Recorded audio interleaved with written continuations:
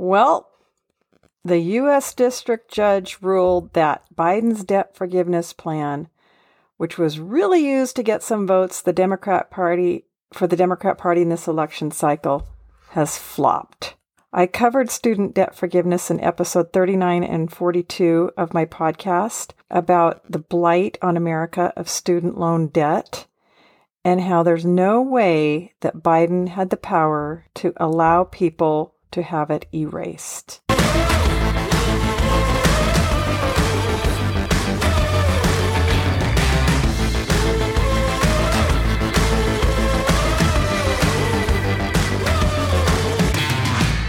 Hello, everybody. I'm Janice Christensen, and this is The Tangled Angle.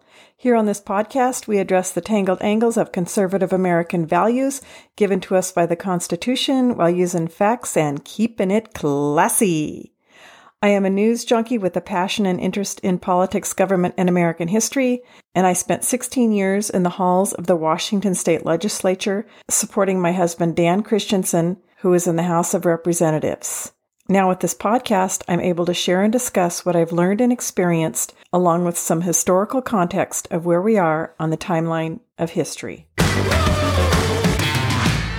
And another really interesting thing about this debt forgiveness, well, I hate to call it forgiveness because it's really transferring it to the American taxpayer. The U.S. District Judge ruled that this debt forgiveness plan was not legal.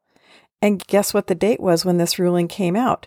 November 10th, 2 days after our national election day, and just past the time to get those gullible and vulnerable voters to know that the student debt forgiveness plan was ruled unlawful and it ain't gonna happen. I'm reading from the actual judgment now. Quote, "This final judgment is issued pursuant to Federal Rule of Civil Procedure 58. Per the order entered on November 10th, 2022. It is ordered and adjudged that the final judgment is entered in favor of the plaintiffs. The court declares unlawful and vacates the program." That was United States District Judge Mark T. Pittman who made the ruling. So isn't it interesting also that Friday, November 11th, the day after this ruling came down from a court, from the U.S. District Judge, that the Biden administration now has ceased to accept applications for federal student loan forgiveness. So forget about sending in that application. They are not accepting them anymore. So the college loan debt of $1.75 trillion in the United States for a college education where only 46% of those who graduate work in their field of study is still owed by those who borrowed it. And let me say what is plain now, and that is obvious and has come to the full light. The Biden administration knew debt loan forgiveness, quote unquote forgiveness. I hate to call it forgiveness. I already said that because it's just transferring it to the American taxpayer who did not incur this debt. The Biden administration knew this was never a possibility. Speaker of the House Nancy Pelosi even said herself in a press conference on July 28, 2021, that the president cannot cancel student loan debt. And it's a question amongst those who've not been paying attention on how the U.S. government budget works. Who can really forgive this debt? Who has the power to cancel student loan debt? According to the law, it isn't President Joe Biden, it's Congress. And during this press conference in July of 2021, Nancy Pelosi, Speaker of the House, said, Biden does not have the power to grant widespread student loan forgiveness. She said, quote, "The president can't do it, so that's not even a discussion," end of quote. She also said, quote, "Not everyone realizes that, but the president can only postpone, delay, but not forgive," end of quote. And many of us knew this, but a campaign talking point leading up to the contentious midterm elections, Joe Biden said it and got a lot of people excited. And the younger voters and their parents who are also carrying a lot of this $1.75 trillion of student loan debt found a reason to vote Democrat, especially if these young voters had never voted before. 46 million Americans have student loan debt, and many people feel trapped under all this debt that they accumulated just as they were entering adulthood. And there's really no way out of this debt except to pay it back. And that's why so many people got so excited when Biden said that he would erase a portion of it. But a couple of presidents before him made sure that this debt would not be able to be forgiven, keeping millions of Americans enslaved to debt and to the federal government to whom this debt is owed. If someone attempts to declare bankruptcy to try and get out from under this burden to escape the student loan debt and get out from under it, student loans will not be forgiven, even declaring bankruptcy. Under President George W. Bush in 2005, he signed into law the, quote, Bankruptcy, Abuse Prevention, and Consumer Protection Act of 2005, end of quote. And under this law, it is almost impossible to escape student loan debt, even under Chapter 7 bankruptcy laws.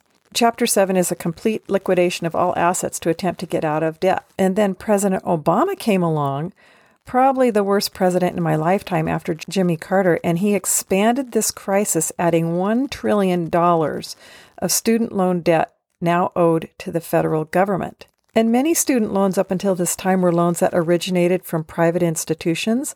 But in 2010, Obama eliminated the Federal Guarantee Loan Program, which ensured these private lenders who loaned students money at low interest rates. He removed the federal protection if borrowers didn't pay it back to the private lending institution. So now all of this debt is now owed back to the federal government, and the Department of Education is the only place to go for a student loan. Under Obama's regime between 2010 and 2015, the federal student loan debt climbed by more than $100 billion in 5 years alone. So, sorry, young voter, if you were again duped by a promise from a politician who only made a statement to get your vote, and only later, 2 days after the election, mind you, a U.S. District Court judge said no, which even the Democrats knew anyway, and which Nancy Pelosi said publicly back in July of 2021. The Biden administration knew this was the case. The Biden administration knew this all along, so the only logical conclusion is that Biden lied to you. He knew it was impossible. He knew there was no way he had the power to forgive student loans. He knew this, and yet he said it anyway. So there's an update. Biden loan forgiveness plan flopped.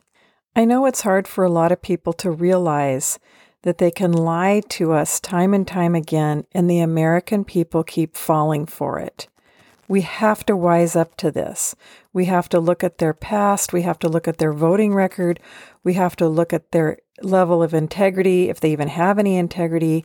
We have to examine what they say deeper and not just take what they're saying on face value as the truth. Biden has been in elected office over 50 years. He has a long record of who he really is, and he's made it very clear he is not to be trusted. I like what Ronald Reagan said years ago, trust but verify. It's time that we start verifying all these things that these politicians are saying when they're running for office.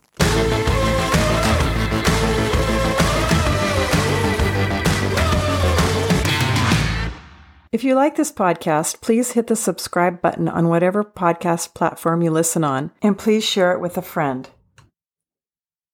All these people that thought they could trust a politician, someone who's elected into office, don't trust any of them, and verify what they say and hold them accountable. They must be held accountable.